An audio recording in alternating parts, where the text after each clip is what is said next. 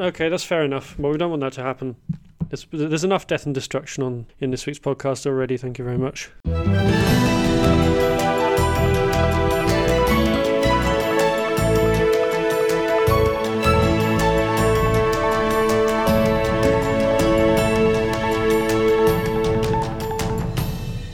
It's Friday, February the 25th, and this is the Dutch News Podcast, your weekly chance to catch up with what's been going on here in the Netherlands. I'm Gordon Darroch, Dutch News contributing editor and woke goldfish owner, and with me, as usual, is Paul Peters, terrible map connoisseur and master student in civil engineering, and we're delighted to be joined by Dutch News editor and just all-round news machine, Robin Pascoe. Robin, I can come to you first, because it's been one hell of a week. You must have worked a sort of a 365-hour week or something. Oh, at least, I reckon. It's been at a least non-stop cavalcade of news. Non-stop. I mean, it's been non-stop for 2 years, if you like, with coronavirus, which we're now, at our 2 years since it started. And this week's just been extraordinary with, storms and sieges and armed gunmen. And now the terrible events are evolving in Ukraine. So it's sort of non-stop. And the local elections. So, that keeps going as well. Almost forgot about the local elections. I was going to say, I thought it was really bad form of Vladimir Putin to invade another country right in the middle of the Dutch municipal elections. Exactly, very unthoughtful of him. Yeah. Well, yes, we'll see how it pans out. But I mean, we've just started with our coverage for the election, so and it's taken a bit of a backseat, as you can imagine, for the last couple of days. But yes, we'll be there. We'll be all back with it all soon.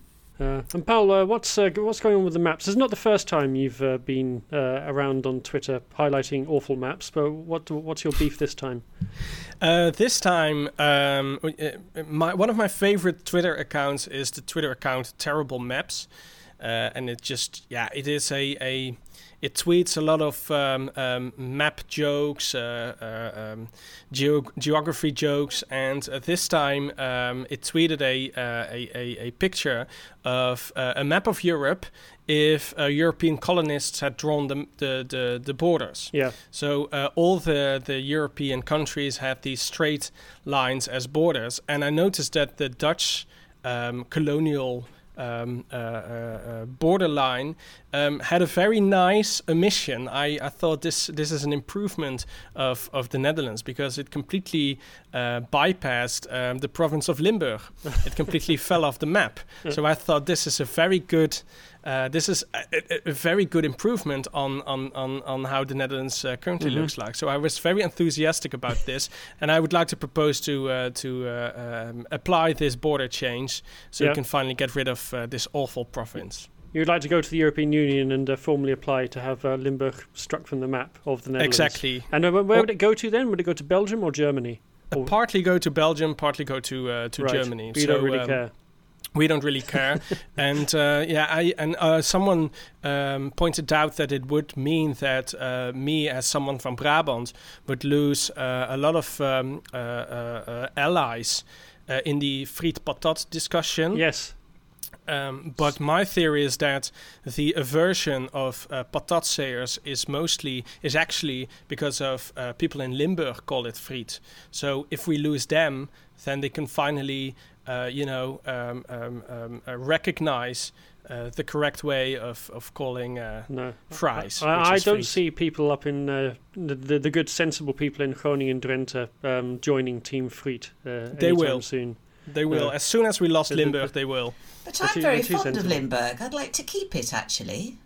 Do you? Yeah. We have open borders in the European Union, so you can visit it still, but we don't have to deal with all their bullshit. And who do you think we should be colonized by in order to make this a reality? Perhaps we have a dictator in the east we can ask to enforce this border change. You want a benign dictator? Maybe the Norwegians can come in on that new ferry that's coming from Delfzijl. Yeah, exactly. Yeah. Have a Viking invasion. That's a good idea. And you, Gordon, you are a woke goldfish owner. I have no idea what this refers to. Please explain this. No, the biggest news in my personal life this week is that one of my goldfish has changed sex.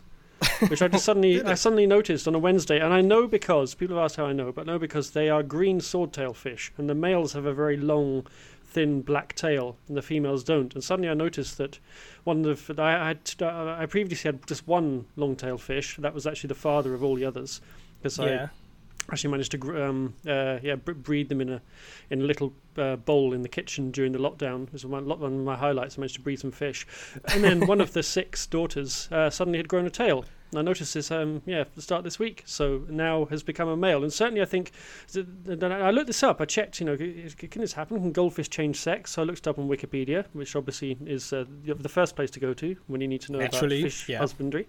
And it said, and I double checked it with a proper, with good thing about Wikipedia is you can click through to the source to see if it's reliable, and it was. And it said, yes, these fish can change sex, and the regular males, one of the born males, tend to be smaller, but this was actually a full-sized, this fish was the same size as all the other females, so I'm pretty sure that she has indeed changed from female to male. So, and I guess has also now changed her preferred pronouns as well. So. And changed probably her sexual habits. You may have an awful lot more small fish. I think there may well be, but I have enough fish to be honest. But the good news is that the tiny ones tend to get gobbled up after they've been born. They're carnivorous. The only reason that these ones survived is because I actually fished them out of the bowl, including one of them actually. I managed to fish about, I think, 8 of these tiny goldfish out of the tank rather, put them in a bowl in the kitchen as a little glass vase, and grew them in there. And then I was actually cleaning out the tank one day, and I usually empty the tank into the toilet, and I noticed something swimming about in the water in the toilet. And sure enough, there was another baby fish in there. So I fished that one out of the toilet and rescued it. That could be the one that's changed sex, because really strange things happen to goldfish when you introduce other elements into their lives. I know it from experience here. We fed a whole bunch that my sons left home and left us with fish, and we fed them with the mosquito larvae from the pond, which they loved, and then the next day they were all dead apart from one. And the one that survived gave birth, and it gave birth to mutant fish, and they all had wonky fins and no tail, and they lived for 3 years. It was unbelievable. So beware. Yeah, okay, well, I'll keep an eye on that. Thanks for the warning. That sounds like something out of an episode of The Simpsons. Some mutant fish suddenly turning up in your tank. Okay, well, we should from there, I think, we should move swiftly on to the op-ed of the week poll, which I can't really link to that from Goldfish at all. But anyway. Not at all, no. On Monday, Prime Minister Mark Rutte was a guest on daily talk show Jinek. He was invited to talk about the start of the VVD campaign for the municipality elections on March 16th. Earlier that day, President Vladimir Putin announced Russia would recognize the independence of the separatist Ukrainian regions of Luhansk and Donetsk. And only a few moments before the talk show broadcasts, Putin announced Russia would launch a peacekeeping mission into the 2 regions. Many people expected the Prime Minister would be questioned about the escalating situation on the Russo-Ukrainian border by talk show host Eva Jinek, but much to their annoyance, they only briefly discussed the crisis. After a few minutes, the conversation switched to the upcoming elections, the new cabinet, Rutte's old Saab car, and his new LinkedIn page. Twitter literally exploded with tweets from people who didn't understand Rutte chose to chit-chat about his Nokia cell phone and golden medals while an enormous geopolitical crisis was unfolding. MP Pieter Omtzigt tweeted he had flashbacks to then Defense Minister Anke Bijleveld, who tweeted she was watching a movie while Kabul was overrun by the Taliban. Eventually, Rutte did decide to leave the show. He said it was awkward to stay on and returned back to work, but many felt it was way too late.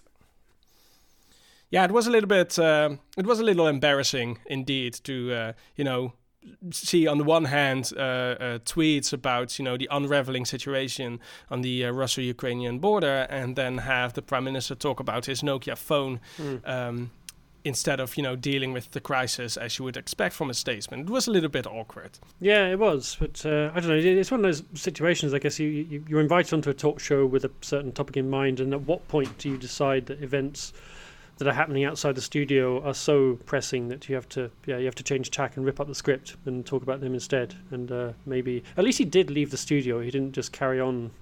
Even though it was almost at the end of the show. It was almost at the end, was it? I wasn't watching, but yeah. Well, Yeah. also a bit So, yeah. ironic as he was on there talking about how Nederland is een gaaf land and everything, and then sort of sits there chatting away about trivialities. I mean, it's not the only example, as we'll hear later in the podcast, of people just focusing on what's not important at the moment. Yes. Yeah, exactly. Yeah. It's as you say, he was just talking about trivialities, and it just. Putin had already announced, that he would recognize the independence of these two regions way in advance of the show, and I think, it would have been better to just postpone it, or just completely to change the whole content of the show, because it's obviously quite don't have urgent. Rutte on. Just say sorry, don't come. If you're not going to talk about it, don't come. I mean, that's the thing. And at the same time, two of these Olympic golden medalists were on, whose names I forgot about, but we will talk about that later in the podcast as well. And they were, celebrated as well. So as this whole celebratory atmosphere in the studio, there was this, what we have, the Dwell band, this sort of folklore band that always plays music at the speed skating races. They were playing as well, and it just seemed so strange to have the Prime Minister in that setting as this crisis was, happening. It was pretty strange, to say the least. Yeah. This week, we focus on the Dutch government's response to the invasion of Ukraine. We ask if the pandemic really is over, as the restrictions are dropped for the second time. We survey the damage from a week of storms, and tell you about a juicy musical spin-off that turned sour for its maker. And we'll be looking back at the Dutch success at the Winter Olympics in Beijing, not with Mark Rutte, and which does seem like an awful long time ago. Prime Minister Mark Rutte has condemned the Russian attack on Ukraine. President Vladimir Putin announced the beginning of the invasion of Ukraine on Thursday morning, following months of military buildup at the border. Russia has launched dozens of missiles on major cities and on military infrastructure throughout the day. Rutte wrote in a statement that the Netherlands strongly condemns the Russian attack on Ukraine and that we are in close contact with the European Union, NATO and other allies.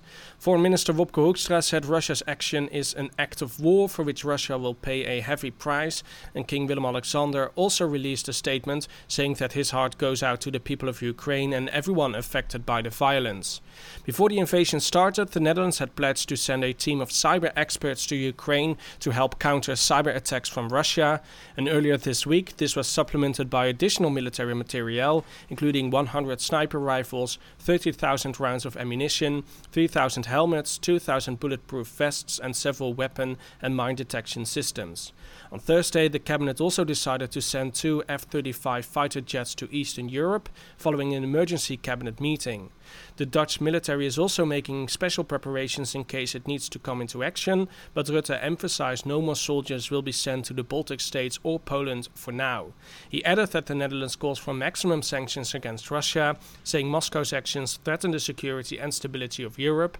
European leaders are meeting on Thursday evening to finalize their response and lists of actions against Russia. And that's basically, as we are recording this on Thursday evening, the European leaders are meeting. But I already heard reports that there are already cracks coming into this sort of list of sanctions because several European countries have special interests. For example, Belgium doesn't want to affect the diamond industry.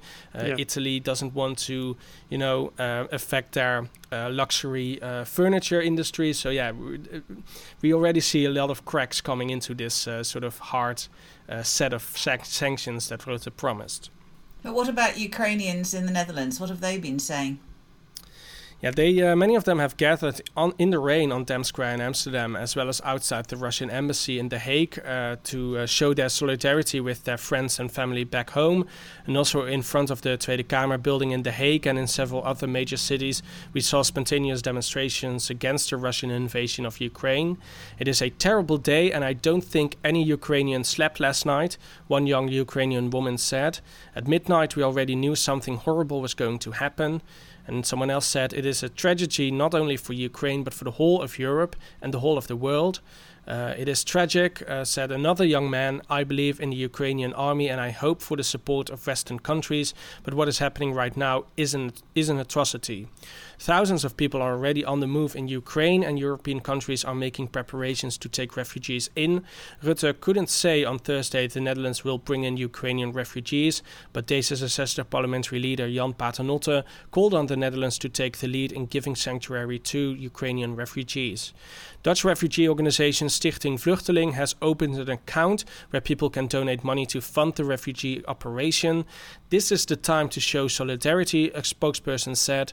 The humanitarian emergency that may emerge from this major military operation should not be underestimated. Yeah, and I guess there is a big question about whether or how quickly the Netherlands will take in refugees, because at the moment I think Ukraine is marked as a safe country under the IND's criteria, which seems to have very rapidly become outdated. But at the moment that means that refugees from that country almost certainly will not be granted asylum. So you kind of think that they're going to have to move quite quickly to change that decision, given that the whole of Ukraine, including places like Kiev and Lviv, where the embassy's been moved to, are coming under fire.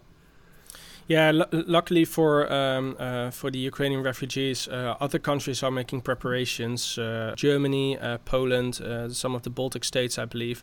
So yeah, they at least they are prepared for this possible refugee wave that we will be seeing in the coming weeks.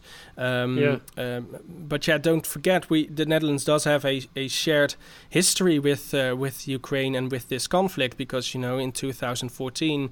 The Netherlands became directly involved in the conflict between Russia and Ukraine when flight MH17 was shut down, and almost 300 Dutch people were killed in that conflict. And what I notice is, or at least when I speak to people and what I hear them saying, is that the Netherlands is very sympathetic with Ukrainians, and based on that, I hear a lot of people that are very open in accepting refugees from Ukraine, and a lot of people really want to help. So yeah, I think in the near future we will see more help coming from the Netherlands, I think. Yeah, we've actually got an interview which were on Dutch News with a young Ukrainian who actually is a trainee journalist here, used to be, and runs a podcast, and he was just going back to Kiev to pick up some important documents today. He was on a train on Thursday when it all happened. And so he sent us a kind of by hour account of what he was seeing and witnessing, which is fascinating and horrible reading. And you wonder, when is he going to get back to Groningen, where his family, his wife and his children are? No, it is. So many people have just suddenly really been displaced, or been hit with this terrible drastic change in the circumstances.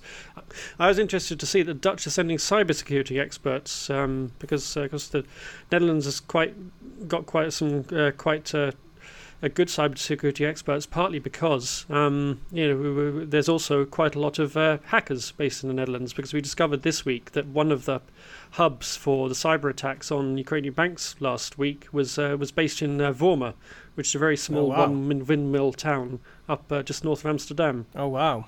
Was it a Russian attack or? Well, it was an attack on Ukrainian banks, so you can only assume that it was coordinated from Russia. And obviously what they do is they have these distributed denial of service attacks where just lots and lots of computers all request access to a website at the same time and overload it and basically stop it operating.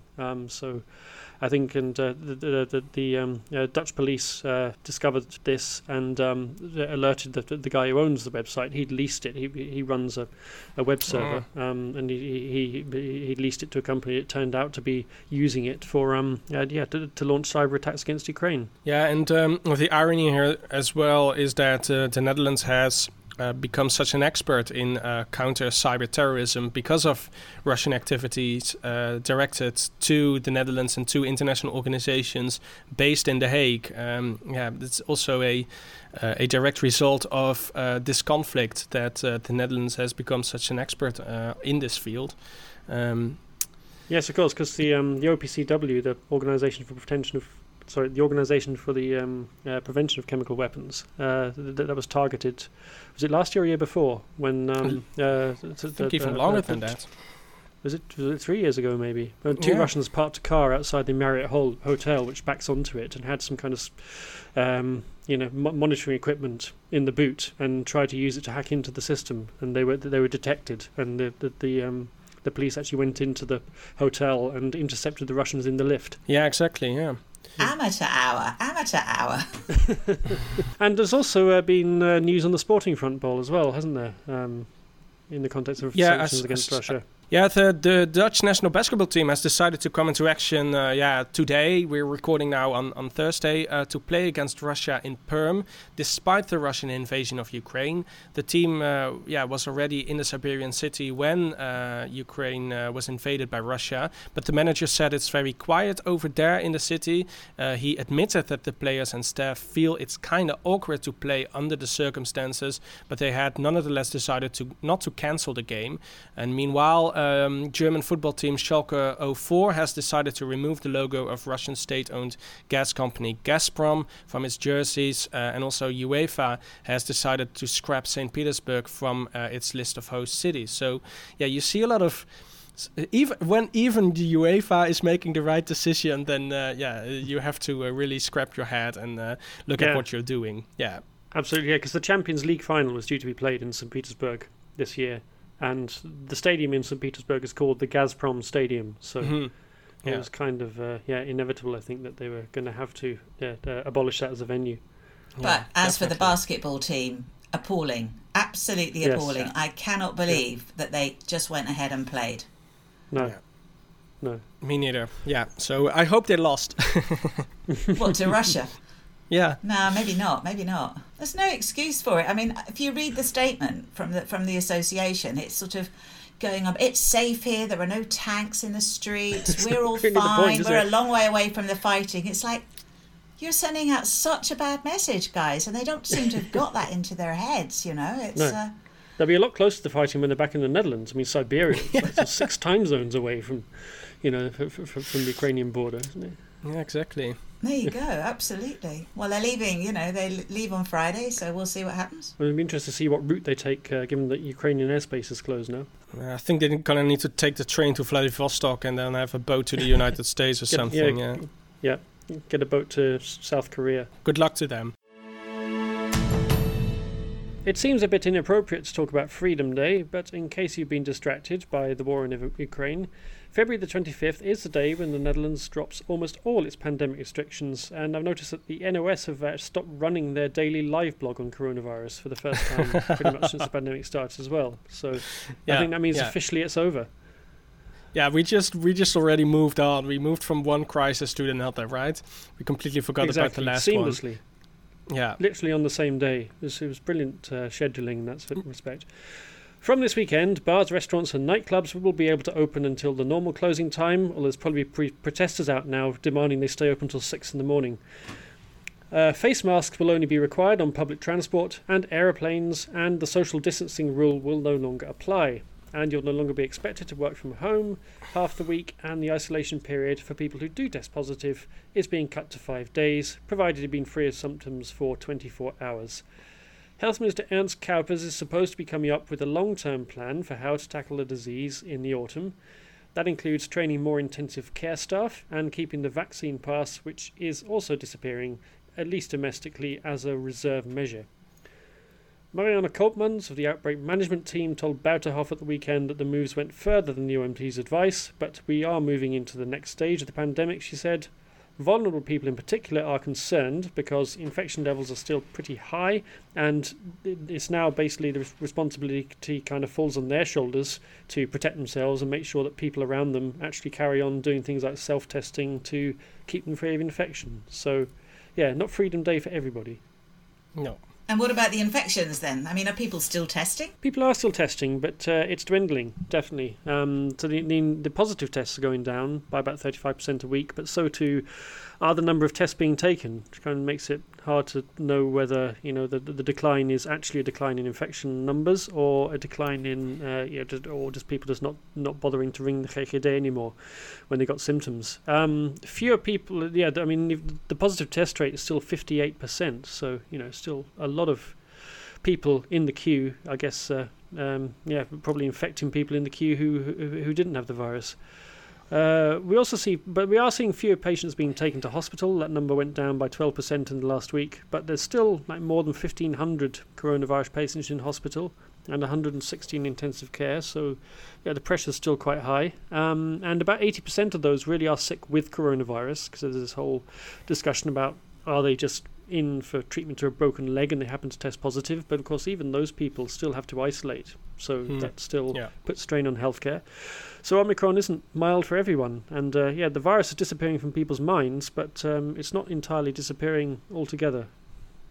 It's bizarre. I mean, I don't know anybody recently who has tested positive who has gone on to go and have a PCR test. Nobody seems to, because you can't make an appointment or you have to get there, and it's... I experienced the complete opposite actually. Good to know. Everyone I know who did the self-test, which came out positive, went to the GGD and have an official test there, which also turned out positive in every case. So, that at least that one is registered, of course. I experienced the complete opposite. What I do notice is that virtually everyone who is positive now doesn't show any serious symptoms or get really sick or whatever. They just have a very slight cold, and that's basically it. Fortunately. Yes, definitely. But it kind of feels like before you had the positive test rate was much lower. It was about sort of 10-15%. So it tended to be, if you had a sort of slight cold, you probably didn't have the virus, whereas now actually you probably do. But the number of people actually getting seriously ill hasn't gone up by as much, or is sort of gradually declining. But it's declining very slowly, and I still sort of think that we're not quite out of the winter yet, and opening everything up right now is a risky move. And it went wrong last time when they opened up the clubs, exactly, didn't that's the it? thing. Yeah, exactly. We opened up in September, and then by the end of November we had to go into lockdown again. So we'll have to see. And there was also some news about a second round of booster vaccines, right? Yeah, because booster vaccines, they're also a big part of the long-term strategy, trying to get booster vaccine in early, which is not what we did with the first 3 rounds of vaccines. We were the last country to vaccinate. But now they want to have early boosters to prevent the vaccine taking hold, especially in the more vulnerable groups. So from next week, a second booster dose will be available to everyone over 70, also people living in care homes and anyone with Down syndrome or a severely compromised immune system. But what about all the poor folk who took Janssen, with the 1-dose one, who've had a booster but don't count as being properly vaccinated for some countries? Yeah, I don't think they've ruled on that, but I know Cowpers had said he wanted to get that fixed so they could have, like you say, the people who've had Janssen can have a second shot and then a booster. Yeah, because it was all young folk who are off skiing or wanted to go off skiing, I think.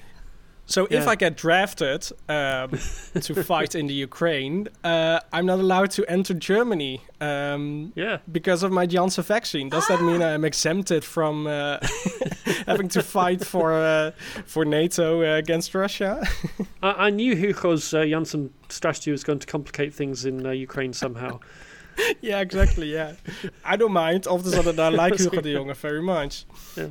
No floral boots on the ground. Yeah, boost on the ground. I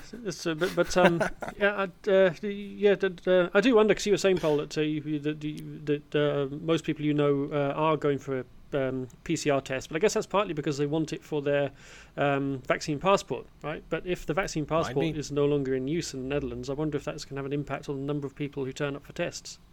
And if you've been vaccinated twice and had a booster, you don't need to show that you've had coronavirus either, so there's an added reason not to waste your time and go down there, I suppose. Yeah, I don't know. I keep testing, I mean, I've got a box of them. I buy them, I test them, and you know, negative. So touch wood, it continues that way. Very good. You need to go out more, Robin. Meet some more people. I can't. I'm chained to the news desk. That bloody news. Well, it didn't stop, did it? I mean, Tuesday, normally a press conference. This week, no press conference. Instead, we have a, armed siege, basically, on the Leitzer Plain, which is not very far from where I live. And I was alerted by the police cars, unbelievable number, zooming around. And I thought, something is up. Something is happening. And up it was indeed. So police are continuing their investigation into the hostage situation at the Apple store on the Leitzer Plain, in which a gunman burst into the shop, took a customer hostage and demanded 200 million euros in cryptocurrency. When I heard that, I knew immediately this is an asshole. Only assholes are interested in cryptocurrencies. Okay, good. I can excuse the hostage taking, but I draw the line at cryptocurrency. In particular, police want to know what motivated the man, because he had a criminal record for firearms offences. But what made him take a hostage, demand the crypto, and, as he said to the police, threaten to blow himself up if he didn't get it? The situation ended after almost 5 hours when the gunman asked for water, and it was delivered to him by a robot. His hostage took the opportunity to flee and ran off, while the gunman gave chase, and then a police car drove at him at high speed. He flew onto the bonnet, then onto the ground. He was scanned by a robot to see if he had explosives on him and taken to hospital. And then on Wednesday, a lawyer who's represented him in court but said on behalf of his mother that he'd actually died of his injuries. The robot that scanned him said he had explosives on him, but they weren't primed to go off. So I don't know if that was... They don't know actually what he had on them. There's all sorts of stories going around, whether they were actually live, whether they would have gone off if they had been primed. It's just one of the very many unanswered questions about him. I mean, the police of the Parole newspaper has named him as Abdelrahman Akkad, but there must have been so many people who knew who he was because he was so easily identifiable in the photographs, which were everywhere at the time. According to RTL News, he worked as a delivery man for Ahold, for Albert Heijn supermarkets. And if you notice in the pictures, and I didn't at the time, but now if you look at them again, nearly every photograph, there's an Albert Heijn van just sort of sitting there in the middle of the road. And he's said to live in Amsterdam West, but spends a lot of time in the centre. Police have searched those two houses. But there's chatter on social media I've seen about him being interested in conspiracy theories, but there's nothing concrete or nothing sort of that you can put your finger on about what on earth possessed him to do this. Yeah, and social media also had a big role in the case, didn't it? Yes, it did. In fact, Akkad actually contacted the police immediately after he went into the building, apparently. Nobody knew this at the time because they kept it all very quiet. So they were involved very early on. And the police had also now has transpired is they actually contacted broadcasters and bloggers and people who were live streaming what was happening and asked them to stop doing it. Everybody did, of course, and the video, for example, of Akkad chasing his hostage out into the street, went around the world, taken by a young woman in a nearby apartment block. But I don't think anybody really knew at the time quite how many people were in the building, and I think this is one of the things police were keen to keep quiet. And they say there are about 70 people there, not only in the upper levels of the store because it goes over more than one level, but there was a law firm at the top of the building as well, and there were people working in there. So some of them were taken out by police, some of them stayed there the whole time, and 4 people were holed up in a cupboard on the ground floor where the whole situation unfolded for 5 hours. So they must be in a total state by the time it was all over. I mean, it was a strange thing because there was so much that you could still follow that was happening on social media, but officially we knew incredibly little, just the odd tweet that the police were putting out as the evening progressed. Yeah, so it's an alarming experience, obviously, for all those people in the building, and thankfully, all of them, escaped with nothing more than just the severe shock of being caught up. But of course, the guy himself ended up, after it seemed the police had handled it quite quite well by getting a robot to give him a glass of water, and that distracted him so the hostage could run off without being hurt. But then, of course, the sting in the tail is that he got knocked down by the police car, which seems excessive, even in the context of what was happening. I don't know. They were trying to stop him, though, weren't they? I mean, he was chasing. He wasn't that far behind his hostage, and he did have a gun. That's true. So, he had a gun. I suppose you just sort of react on instinct. It'll all come out. I mean, it's all being looked at exactly what happened and who said what. And as we know so far, there's an awful lot, that was happening behind the scenes, which we're just not aware of what was being said. Yeah, and the hostage situation came to a dramatic end because of the hostage fleeing the scene. What do we actually know about him?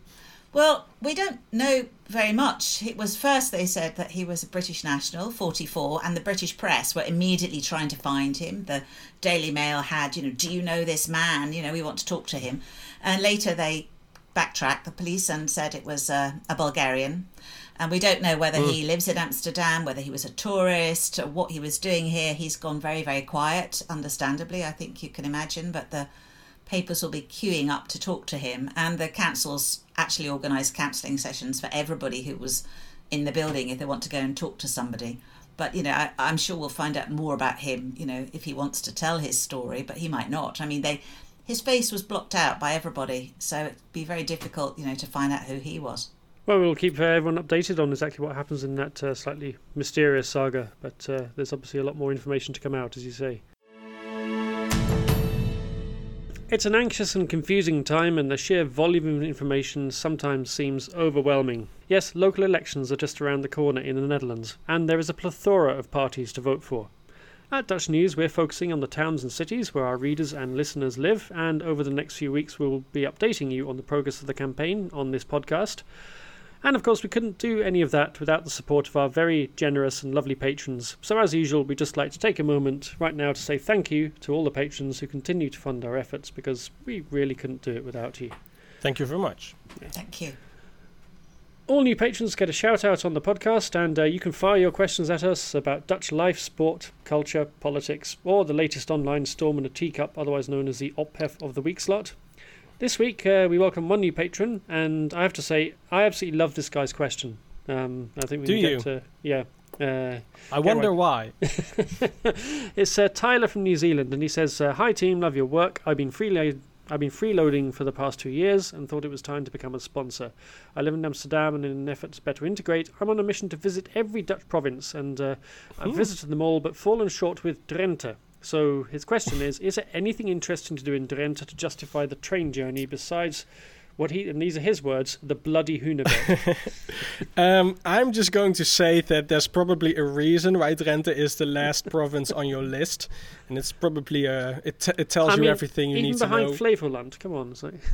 Even Flevoland has better things to do than Drenthe. No, I was thinking very hard about this, and I have to admit that I also haven't visited Drenthe that much, so I actually don't know if there's anything interesting to do.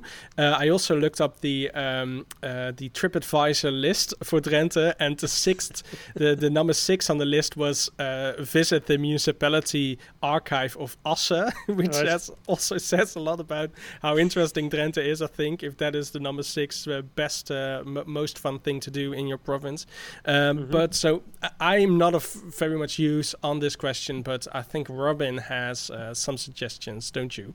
Well, I'm actually, Paul, you want rid of Limburg, you don't like Drenthe. Are you a Dutchman? I'm slightly worried now. It's very concerning. Oh, Drenthe's wonderful. I love Drenthe. You can have fantastic walks there, and there's more than one Hunebed. There's an awful lot of Hunebed, yeah. and you see them everywhere. Yeah.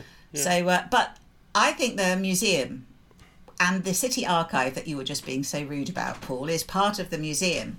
And it's the museum in Assen, and it's fantastic because it all goes underground. So you look at the top, you see sort of 4 separate buildings, and underneath it's this maze of tunnels that take you to all the places. And you actually see really nice exhibitions there because it's the big museum in the region. So all the big sort of travelling exhibitions end up there, and it's a very nice exhibition space, and it's fascinating. It has a good cafe, so I go for Assen. I think it's which lovely. Museum is this? Sorry? Which museum is this? The museum in Assen. Yeah, it's called the Drents Museum. Yeah, the Drents Oh, Museum. okay. Yeah. And Drents Museum. it's super. It's a really nice museum. It's quite a pretty little town. If you go down to the harbour, there are some really nice cafes and restaurants that you can sit out and watch the sun go down. I'm all for it. I think it's great. Yeah, but then I like every province, apart from Brabant. Apart from Brabant, yeah, too right. He does mention he's going by train, which does limit your options a bit because the train connections in Drenthe aren't that great. You can get to Assen on the train, on the high-speed line, and also to Hogeveen, which Meppel doesn't have an awful lot to offer, but Beilen, there's nothing in Beilen. Don't bother getting out of Beilen. You can save yourself a trip there. But yeah, Assen, as Robin says rightly, has got a few things to recommend it. Further afield, I wouldn't recommend trying to get to Emmen by train either, because it's just a very slow local line that you have to change train to Zwolle. But Emmen has the zoo, but I think the zoo actually that they moved the zoo to an out-of-town site, and it's become a bit of a white elephant, if you'll excuse the pun. It's that they made the zoo site so big that the animals actually are able to hide quite easily from the visitors. So you go to a zoo, it's quite expensive, and you might not see very many animals.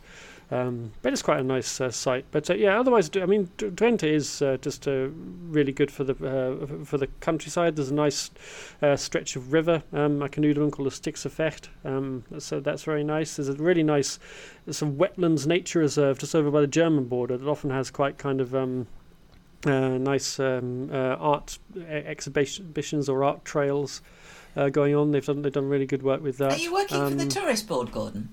Yeah, no, it's like Drenthe. Yeah, I also done just kind of bizarre things in Drenthe, like the Famberg, which is on my bucket list. I haven't been to the Famberg yet, but the Famberg is it's a pile of rubbish because it's an artificial mountain made out of waste. That's in the middle of this flat mud flat, basically, which is what the north of the Netherlands is.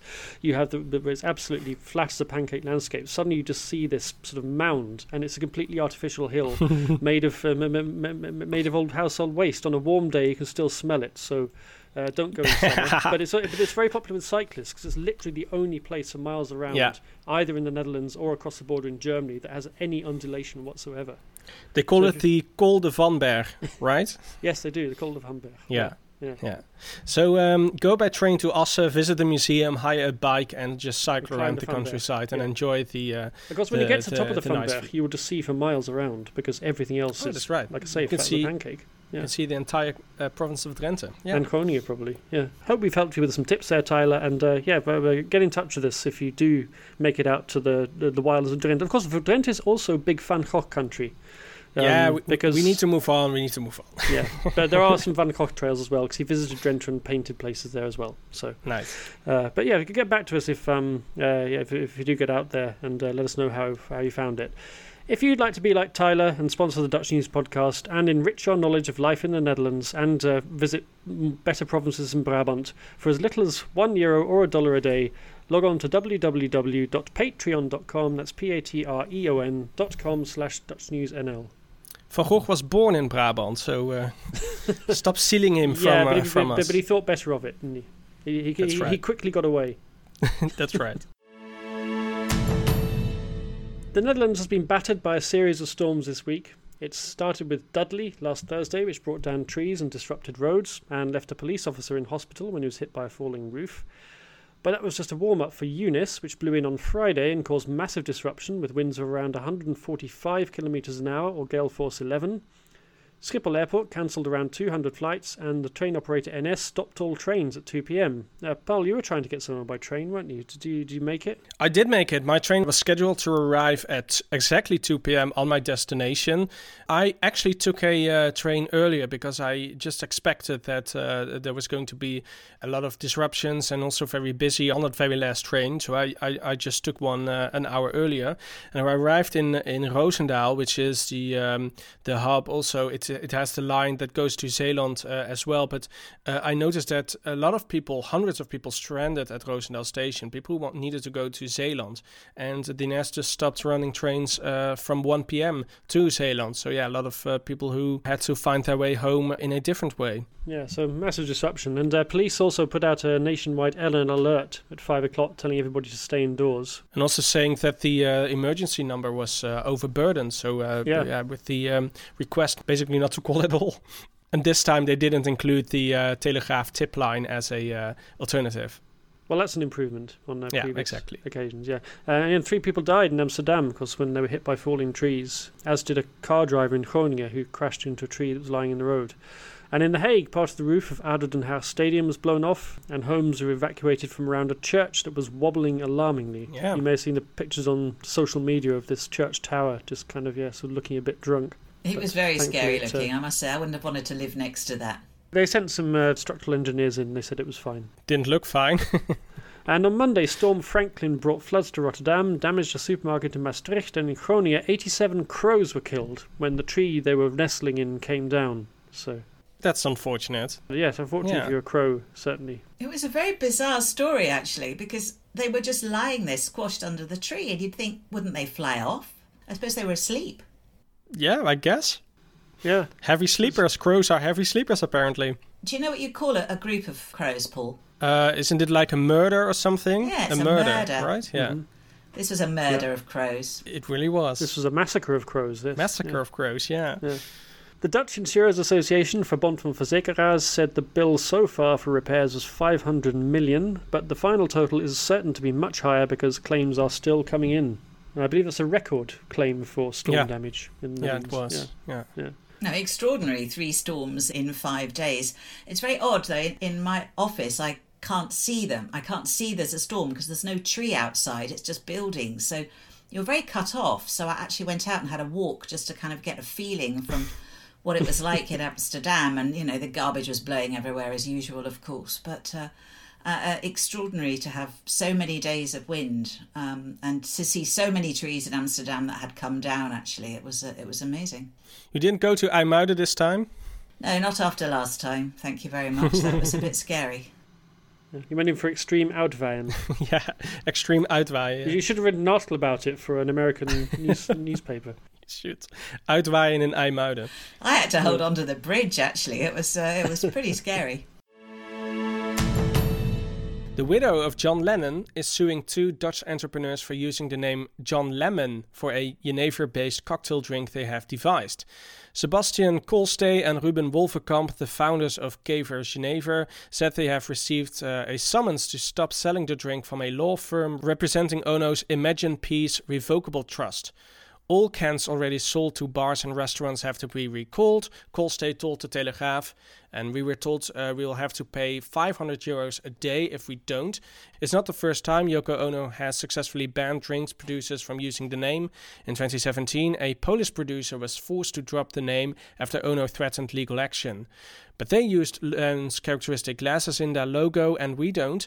We mean the name to refer to the John Collins cocktail, which has a similar composition, Kolstee claimed. Yeah. Do we believe this, No. given that the name of their company, Kever Genever, means beetle gin? So. Oh, that's right. Yeah, I hadn't even thought about that. Yeah, that's right. I don't know. I don't know John Collins. No, John Collins. That's isn't that an actress? No, that's Joan. Joan Collins, yeah. She's still going strong. She's just had a birthday. She's like 80 or something. But no, I mean, I don't believe this for a word, for a second. It's extraordinary. And they're crowdfunding now. Yeah. To try and earn money to pay for the recall, which they say is going to cost €25,000 or something. Yeah, well, a lawyer who represented Ono in a Polish case, Joris van Manen, also doesn't believe a word of this. But he said that Ono does not want to get out all the legal guns against young entrepreneurs. He just said this is standard procedure. Every time someone thinks John Lennon would be a good name to sell a product, we send a letter. Yoko simply doesn't want John's name to be commercialized. Which made me laugh out loud when I read this, but okay. And as Robin already said, Kever has now launched a crowdfunding campaign to pay for the legal costs they have incurred, as well as the product recall and the rebranding. Any suggestions for a new name for them? possibly? Joan Collins, then. Oh. Joan Collins, yeah. They can get sued all over again and launch another crowdfunding campaign. Good way to get rich. Yeah, well, crowdfunding campaigns seem to be a very lucrative business model in recent months. So, yeah, maybe this is... crowdfunding for legal expenses. It's exactly. kind of straight out of the Willem Engel playbook, isn't it? Exactly.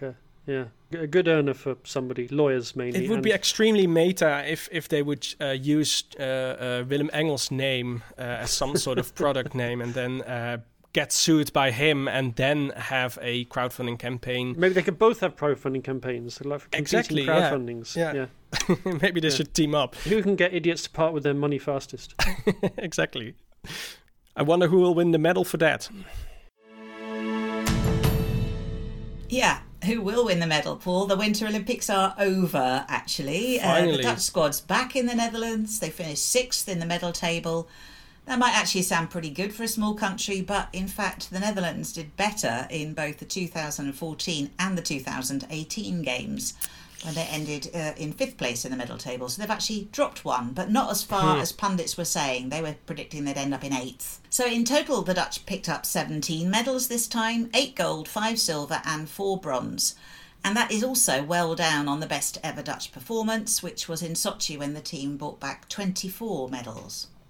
When King Willem-Alexander and Queen Maxima famously had a Heineken beer with Vladimir Putin, a very awkward photo which I saw re-emerging on Twitter in the photo is recent getting days more awkward by well. the day, I think. Yeah. Exactly, yeah. Who were the Dutch stars of the Olympic Games this time? Well, I guess you'd say distance skater Irene Schouten, because she won 3 gold and 1 bronze, and she had the best results. The short tracker Suzanne Schulting also took home 4 medals, including 2 gold. And in a way, you could say that Schulting's performance was better, because a few years ago, the Dutch had no track record in short track at all. In fact, it's been a deliberate strategy to try and train up and get up to world-class standards. And with Suzanne Schulting, they seem to have done that. The difference, by the way, in case you wonder, between short track and long track is 289 metres. The short track rink is 111 metres long and the distance rink is 400. And of course, if we're talking about stars, I don't think we should forget Kimberly Boss, who won the surprise bronze in the skeleton. That really terrifying one-man bob where they go so zooming down at unbelievable speeds. Yeah. And head first as well, because there's the other one where they go down feet first, but this is the head first one. This is the head first version. I can't think of anything more terrifying. And you watch it, you can't see how you could steer or have any control over what you're doing as you shoot down this ice ramp. Yeah, there's one thing more terrifying I can imagine, and that is standing in line at the Jumbo supermarket and see Glenys Grace arriving with her with six men to ask some questions. Well, I don't think I'd be scared of them particularly, but I'm more scared of this or ski jumping. That's kind of really scary too.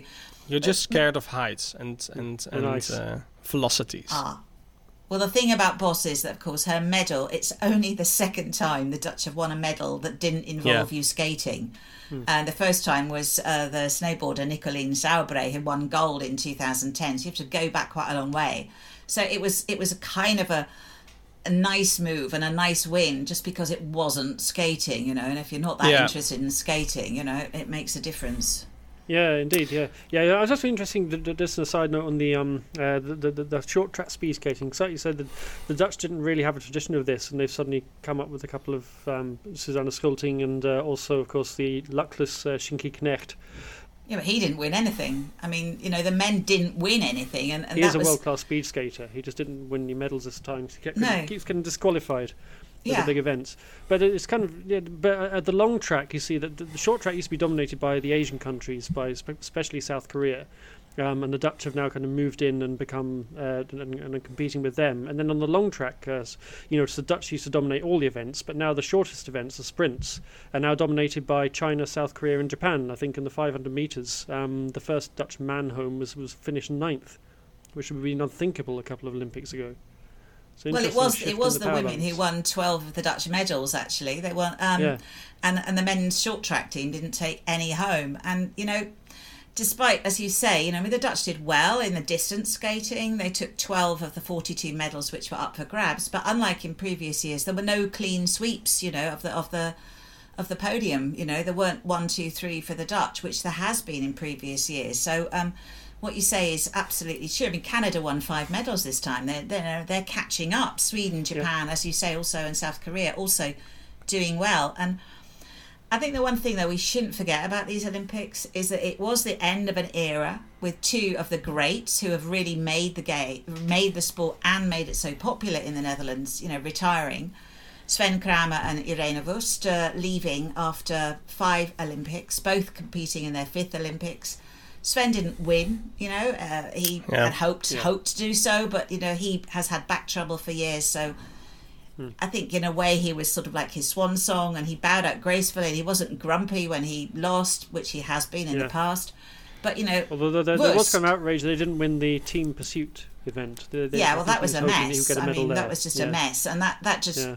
There's a bit of a kind of, we're great kind of thing. You have to be careful, as you say, other countries are coming up. But, perhaps my favourite, and you asked me, Paul, what was maybe we have to just say Irene Wust, because she won a gold medal in her 5th Olympics, It's extraordinary. Yeah. Extraordinary. She's the first, Dutch Winter Olympian to win gold in 5 different games. She's competed since she was a young teenager. Yeah. Hats off to her. What a woman. Yeah, her first gold medal at 19, her last when she was 35. That's an amazing career, really. We should give an honourable mention to the snowboarders as well, because they managed to finish 6th in their final. They only scraped into the final, the 2 snowboarders. Nick van der Velden and Melissa Peperkamp, and she's only 17, so they've both finished 6th in their big air final, which won the 2 snowboarding events. So maybe the Dutch have got a future in snowboarding. It would be nice to see the Netherlands win in, as Robin said, different sports than ice skating. I love the mad biathlon with the Langlaufer skiing and the gun. That's a great one.